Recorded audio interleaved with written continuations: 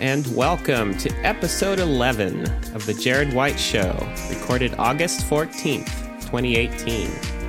I am, of course, your host, Jared White, and I invite you to join me in a curated celebration of the art form that is the web. Before I dive into today's topics, the book giveaway is underway. Yes, I am giving away your book of choice, either Deep Work or So Good They Can't Ignore You, both by Cal Newport. And if you are in any sort of field of endeavor that you consider to be creative or entrepreneurial or in the knowledge worker category, just basically anything where you want to achieve excellence in your field, get noticed, make an impact, make a difference, either one of these books is a fantastic read. I highly recommend either one of them. They've had a big impact on my life, and I don't say that about a lot of books. I don't find a lot of business books or self-helpy sort of books all that helpful. So coming from that perspective, my praise of Cal Newport's work is really meaning something here. So if you want to enter this book giveaway and win your choice of either So Good They Can't Ignore You or Deep Work, here's what you do. Step 1, subscribe to my mailing list. If you're already on my mailing list, then you have nothing to worry about. But otherwise, you can go to jaredwhite.com, click the follow button there next to my avatar, and you can sign up for my mailing list. And all I do is just send you out whenever there's a new article or a new podcast episode. No spam, no weird third-party things I'm trying to trick you into getting or paying money for. It's very simple. So subscribe to my mailing list. And then the second step is email me at jared@jaredwhite.com. I know that's a hard one to remember. I know it's going to take a lot of effort to remember what my email address is. So I'll say it again, jared@jaredwhite.com. Okay, I'm just kidding, you guys. I know you'll remember that. Duh. Anyway, email me with the subject, book giveaway, and let me know in 25 words or less the one skill you wish to improve over the next 6 to 12 months. And then step 3 is, gotcha, there is no step 3. That's it. So just subscribe to my mailing list, email me at jared@jaredwhite.com, and let me know what your 25 words or less pitch is for a skill you wish to improve in the next 6 to 12 months, and that is all. And with the book giveaway out of the way, oh, by the way, before I forget, the book giveaway winner will be announced for the next episode, episode 12. So next week, episode 12, you will find out if you are the winner or not. So stay tuned for that. All right, so getting into today's topic here, in the meta segment, there has been a lot of angst in the last few years surrounding Apple hardware. And I don't want to get too far down into the weeds of what there is to be angsty about, if that's a word. But basically, what I want to talk about is the Mac laptop for the masses. This sort of mythical laptop, notebook, computer, whatever you want to call it, that you can just sort of unequivocally recommend and be enthusiastic about as a lover of Mac hardware, and you know, not the super expensive top of the line Pro line, but you know, truly the Mac for the masses. You know, setting desktop style computers aside, what is the Mac that everyone can just, you know, you don't even have to worry about? Just tell them, you want to get a Mac, buy this.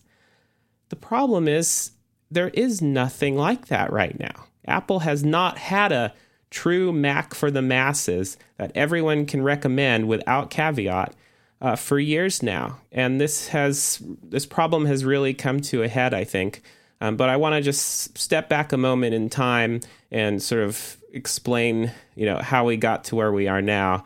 For me, my journey starts back in 2001 when I bought my first Apple product, my first Mac, my first experience of the world of the Mac. I was a PC nerd. I was Mr. PC through and through, and had been through pretty much my entire life, except for at the very start when I was as a little kid using a Commodore 128. So I was a PC guy. And then I heard about Mac OS X. I heard that Apple, for several years, of course, Apple had been run by Steve Jobs. He had returned to the company. The iMac G3 with all the colors and the translucent plastic had made a big splash. I found that all intriguing. I found the resurgence of Apple intriguing. But I had no interest in using a Mac because I had no interest in switching from Windows, or at the time I was actually infatuated with BOS, but that's a story for another day. Anyway, I had no interest in switching over to Macs as long as they were running the classic Mac OS, Mac OS 9. But then I found out that Mac OS X was on the horizon. They came out with a public beta of it. I got to see some of the screenshots and early reviews of it, and I was absolutely floored. I'd sort of made a promise to myself that the first operating system to have next generation graphics, in other words, anti-alias text, drop shadows, full color, the first operating system to sort of exhibit a next generation user interface like that, I was just going to get on board. I was really interested in user interface design at that time, and the evolution towards more and more fidelity in user interfaces. And I had been, as a graphics designer, very enamored with the products from Kai Kraus, Kai's Power Tools, Bryce, and other graphics software that just had, at this point they look sort of ridiculous because they're just over the top, like 3D glowing orbs and drop shadows that you wouldn't believe all over the place. Not flat design at all. But at the time it was just amazing. Amazing stuff. So I swore to myself that I would switch to an operating system if they actually could get graphics like that into an operating system. And so when I saw Mac OS X, I was like, okay, that's it. Apple, sold. I am going to become an Apple product user. I'm going to get a Mac. I'm going to use Mac OS X. You got me. So my first Mac ever was the Titanium PowerBook G4, also affectionately known as a TiBook. It was a gorgeous piece of kit. It was, in many ways, that machine sort of set the tone for Mac laptops forevermore. I mean, the 2015 13-inch MacBook Pro that I use, that's sitting on my desk right here, in many ways looks just like a spiritual successor to that original TiBook. And that, in fact, I think Apple got away from the TiBook look a little bit with their first aluminum MacBooks that had the silver keys. I much preferred black keys. So when they came out with the unibody design that had black keys and the silver, I was really thrilled with that design change. So anyway, back to our story though. I got a TiBook, and then I believe a couple years later, I got an iBook G4. Now this iBook G4, I want to mention this in a little bit of detail here because this ties into my theme. The iBook G4 was kind of a magical configuration. It was this 12-inch screen.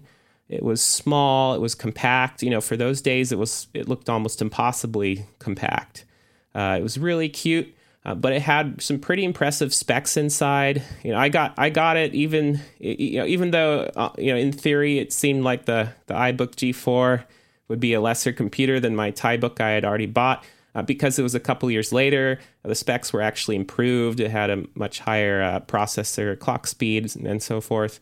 I believe it had built-in Wi-Fi, all that kind of stuff. So the iBook G4, it wasn't too expensive. It was pretty affordable. It was considered, Apple's consumer laptop versus their professional laptop. So this was the Mac for the masses. If you wanted a laptop and you wanted a Mac, you got an iBook. It was as simple as that. You didn't have to think. You didn't have to look at a bunch of specs and weigh a bunch of different factors and try to figure out if maybe I spend a little bit more, I can get this other kind of model that's a lot better. None of that. If you wanted a Mac, if you wanted a laptop, you didn't need to spend a ton of money on a professional machine. Just get an iBook G4. That's all you need to do. So I loved that machine just as much as I loved my TiBook, and it wasn't until quite a number of years later that I got into the world of the Intel MacBook Pros, and basically the thing that everyone became enamored with later on in the Intel era was the MacBook Air. And I never got into the Airs. I didn't really have an interest in the Airs because by that time, I was really pushing my Macs hard. I wanted professional machines. So there was no reason for me to get anything other than a MacBook Pro and, really try to spend as much money as I could afford to get the best machine I could afford. So for me, the MacBook Air was never a thing that I personally was interested in. However, I realized that the MacBook Air, when it launched, it was kind of pricey and kind of strange. But as the price came down and as the specs got improved, basically the MacBook Air became that Mac laptop for the masses. It became what in the past the iBook G4 had been. A computer that you could get that was pretty good, pretty decent specs, compact, looked cute, easy to use. You didn't have to think a lot about getting it. It was kind of one of these things like, if a buddy's talking to you and they're like, I'm sick of this old clunky PC thing I keep lugging around. I really want to get a Mac. I want to get a laptop. I'm going to take it all over the place, do all sorts of things. I don't want to spend a ton of money. What should I get? Get a MacBook Air. Just go do it. Go get a MacBook Air. You're going to love it. And most people have. Most people have loved their Airs. They just continue to be a really popular model. And the crazy thing is, even now, the MacBook Airs are a popular model. And the reason that's crazy is because the MacBook Airs just have not been updated in any significant way in ages. And that's where we get to the problem. So the meat of today's topic is, hey, Apple, where's your every Mac? Where's your Mac laptop for the masses? The problem is there isn't one. I can't recommend that anyone get a MacBook Air today. I just can't. I know it's not the computer for me anyway, but in the past I would have been very happy to recommend that to somebody. But right now I can't recommend that anyone get a MacBook Air. I can't recommend that anyone get a MacBook. Now the MacBooks have been the super thin little 12-inch, kind of, similar concept to that MacBook Air, but even more compact, even more thin, just like crazy thin, very light. But the processor speeds are pretty abysmal, and it only has one port. That's right, folks, one port, one USB-C port. That's all it has. That's it. That's all you can do with it, one port, which to me on a computer, like it's different with an iPad having one port, the Lightning port. I feel like the iPad is a different product category with different pros and different cons. But for a Mac, for a computer that you want to buy that you can, really do a lot of different things with and have a lot of, expandability and capability in different ways with plugging hardware in of various kinds, if you get a laptop and then you want to plug in an audio interface and maybe plug in one or two other things, it's just crazy to try to do that with a MacBook. So I feel like I can't really recommend that anyone get a MacBook. They're also just crazy expensive. You're spending well over $1,000. $1,300 from the Apple Store right now gets you a MacBook with only a 1.2 gigahertz processor, the Intel Core M3. I mean, that is just really lackluster. And, the storage is okay. The memory is okay, I guess. The graphics capabilities on this aren't going to be too great. So you're spending $1,300 for what? Just because it's light? Because it's crazy thin? I mean, it just does not seem worth it to me. If you go a step up to the MacBook Pro line and you look at the MacBook Pros without the touch bar, just with the regular strip of function keys, that starts to look better for that $1,300 price point until you realize that only gets you 128 gigabytes of storage. And that's just not enough in a Mac laptop. You need at least 256. So by the time you get 256 and a little bit better specs, you're now spending $1,499, so $1,500. So basically, at the point where I feel comfortable recommending to somebody, hey, why don't you get this laptop? This is going to do well for you.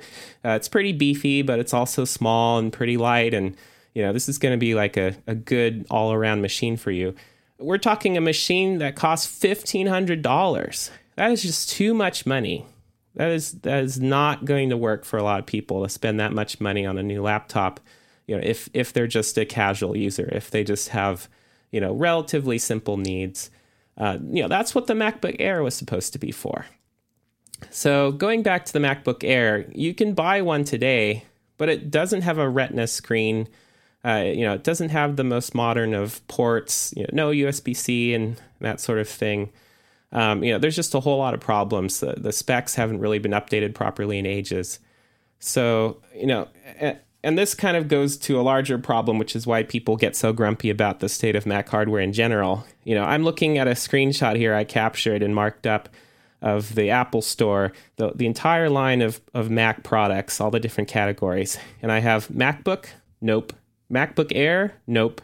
MacBook Pro, really only the newly refreshed, updated MacBook Pros with the Touch Bar.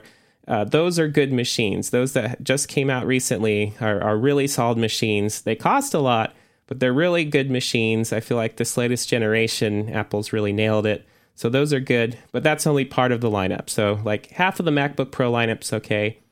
iMacs are okay. iMac Pros are okay. Mac Pro, nope. Absolutely not. The Mac Pro line is basically dead in its current state, and Apple has admitted that. They're working on a brand new line of the Mac Pro, the Pro desktop line, but that won't even be revealed until next year. So that's a problem. Mac Mini, nope. So there are 4 no's in terms of categories here. 2 yeses, and then one that's sort of a mixed bag, which is the MacBook Pro category.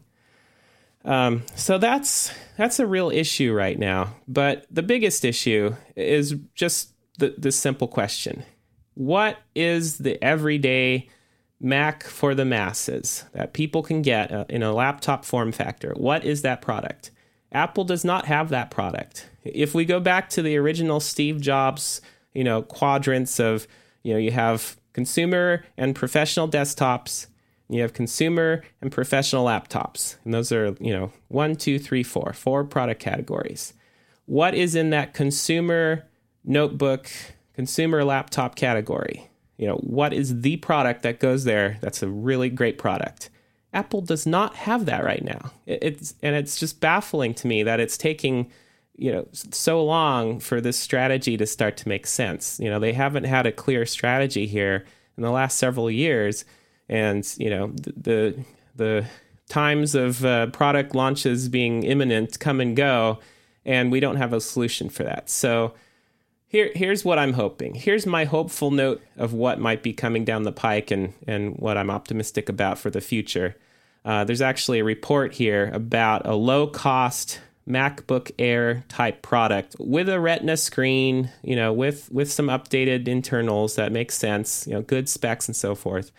And it's rumored that Apple is just starting to put these into production, and they'll be announced relatively soon.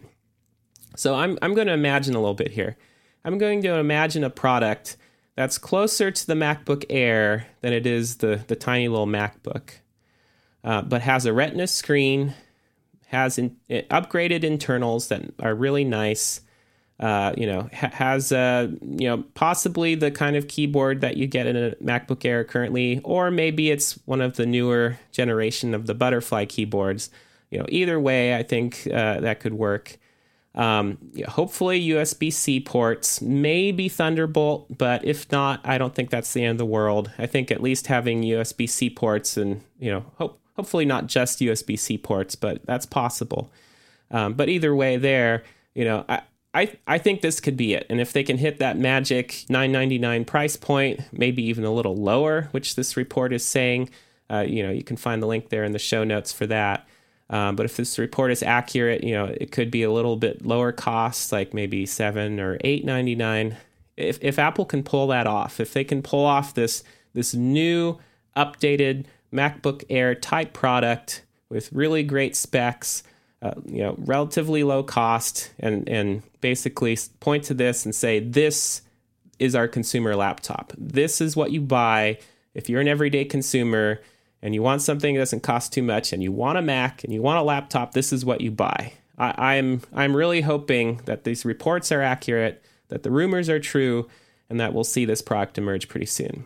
Because if it doesn't, if we don't see anything like that in the near future, Apple is just going to start really hurting in their sales. We already saw that with the latest quarter results. The Mac product line as a whole was kind of trending downward. And oddly enough, it switched places with the iPad, which in the past had been trending downward. But Apple's strategy of having the iPad and the iPad Pros and having both being really great machines that, are really good for their price points and offer a lot to a wide range of users. The iPad lineup has been great for a while, just absolutely off the charts, phenomenal hardware. So if they can get the Mac hardware to be as great as the iPad and certainly the iPhone hardware, particularly, in this world of consumer laptops, then Apple will have a really awesome strategy. But if not, we're going to continue to have this grumpiness and angst going forward. So that concludes my little rant, my little discussion of Apple notebooks with you. Bottom line, coming from somebody who started with Macs all the way back in 2001, I got into the Mac with the professional laptop, the Tiebook. But I also used the iBook, the consumer laptop of that time. And I really love the consumer laptop vision that Apple has, theoretically. I love the idea that for not a lot of money, relatively speaking, you can get a Mac that's a really nice, cute little laptop that works really well, that's easy to lug around, good enough specs that you can really get serious work done on it. Just this really nice sort of compromise from all directions into a product that really, really sits nicely in the overall matrix of available Macs. So, I love that kind of product. It's not necessarily one I would buy personally. I always want to get the high-end professional Macs if I can, because I am a professional who has those kinds of needs. But I want this kind of product to exist. I want to be able to recommend this kind of product to people. So I'm hopeful that Apple is on the verge of showing us what this strategy is, and then we can all be breathing a sigh of relief.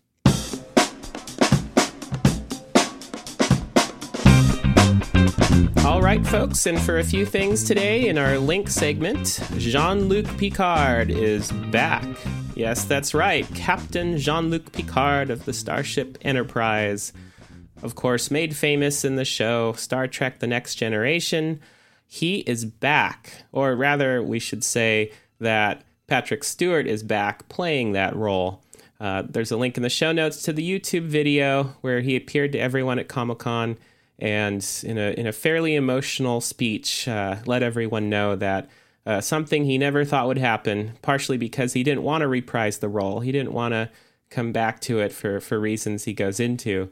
But much to his surprise and everyone else, this role is coming back. He will return as Jean-Luc Picard. I'm very thrilled with this news because of all the Starship captains of all the Star Trek shows and really any sci-fi show of that nature I can think of. Jean-Luc Picard is my favorite. He is my favorite captain. Don't get me wrong. I love Captain James T. Kirk. He was the original. He was a true original. But the thing I love about Captain Jean-Luc Picard was, at the end of the day, he wasn't a soldier. He wasn't a career military officer. He was an intellectual. He was, you could almost say, a poet.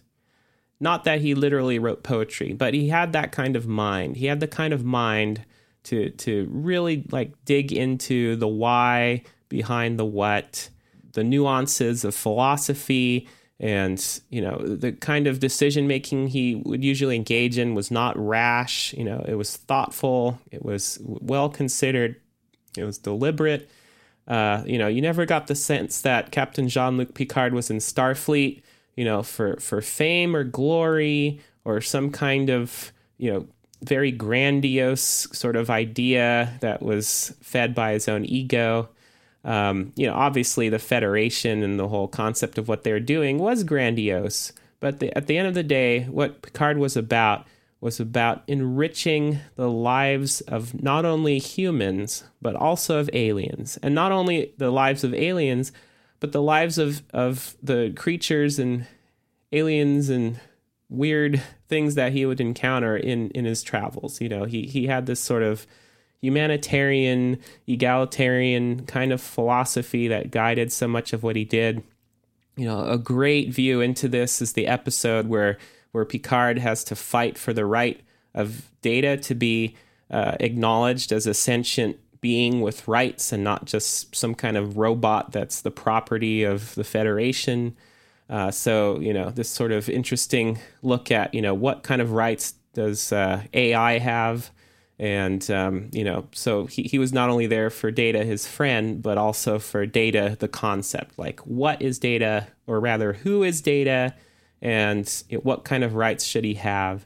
And Picard, had to come up with a really concise and concrete definition to make his case here. So, really fantastic episode of the show. Anyway, I'm just so excited that Captain Jean-Luc Picard is back. As Patrick Stewart says in the video, he may not actually be a captain anymore. Years and years, decades of time has passed. So you're going to see a much older Picard. But I don't care. Just seeing Patrick Stewart in this role again, no matter what happens, it's absolutely thrilling to me. I'm so excited about this.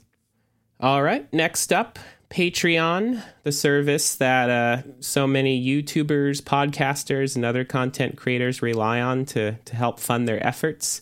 Patreon, you can just go on to and support creators by offering to pledge a certain amount per month or maybe a certain amount per thing they create. It's a fantastic service, and Patreon has now bought Memberful. And Memberful kind of fulfills a similar need, but unlike Patreon, where it's sort of like Kickstarter, one of these sites where everything is within this sort of networked platform called Patreon, Memberful is a service that just provides a software tool to content creators. So typically, you go to a creator's site, mycoolart.com, and you click a button there, and then you can, sign up for a membership and subscribe to pay $10 a month or whatever it is. And you do that through the Memberful service, but you don't really know that you're doing it through Memberful. It's not really branded that way. It kind of just looks like you're using tools that are a part of the creator's site. So it's almost like a white label kind of service in that respect. So it makes a lot of sense that Patreon would want to either roll out something like Memberful or just buy Memberful. And that's basically what they said. They said, we thought about it and we thought maybe we should build a tool that, sort of white labels Patreon and people can build that into their own site. But we didn't really want to do that. We wanted to just be able to focus on what makes Patreon great, but also, be a part of this other kind of market. So Patreon is buying Memberful, but keeping it independent as its own tool, as its own offering. And so, Patreon will be the parent company, but Memberful will continue doing what it does best. And I really think this is probably the best of all possible worlds here. And it just indicates how important that the subscription model, the patronage model is for content creators today. Advertising supported revenue has just not panned out the way we all once thought it might. Sponsorships are, of course, a big deal in the podcast world, and advertisements are, of course, an important part of what makes YouTube possible. But really, the way a lot of content creators now online are able to make it, are able to survive and even thrive, is through the support of readers, of podcast listeners, video watchers, and so forth. I intend myself to launch a Patreon campaign soon for this show. I was going to do it sooner, actually, but I decided to get a few episodes in, get some traction, get some good feedback from people, make sure that the show's really, working artistically the way I would hope it should, and then get the Patreon going. So stay tuned for that. And last but not least, in the link segment, the origin of the hashtag in social media. This is a really cool infographic that a company put together. Links in the show notes. You'll learn about the hashtag symbol and what it was originally called, how it made its way into computer hardware and then various software uses, who first coined the term hashtag on Twitter. Anyway, the whole history there, and sort of in a nutshell, is fascinating to me, so I highly recommend you take a look at that. And that's it for the link segment. And in the image segment, a video from NASA, pretty brilliant concept, kind of a duh moment when you think about it in hindsight. absolutely wonderful flyby footage of the lunar surface of the moon, put to the music of Clair de Lune by Claude Debussy. So if you want to hear music written about the moon, put to footage of the moon, this video is quite a nice thing to watch. So check that out. Links in the show notes, of course. And my friends, that's it. It's another episode in the can. Episode 11 of The Jared White Show is a wrap. So thank you so much for tuning in. Please join the book giveaway. I won't go into all the details. Flip back to the beginning of the episode for the details on how to enter into the book giveaway, but I really hope you do that. And until I talk to you next time, I hope you have a wonderful week. Bye.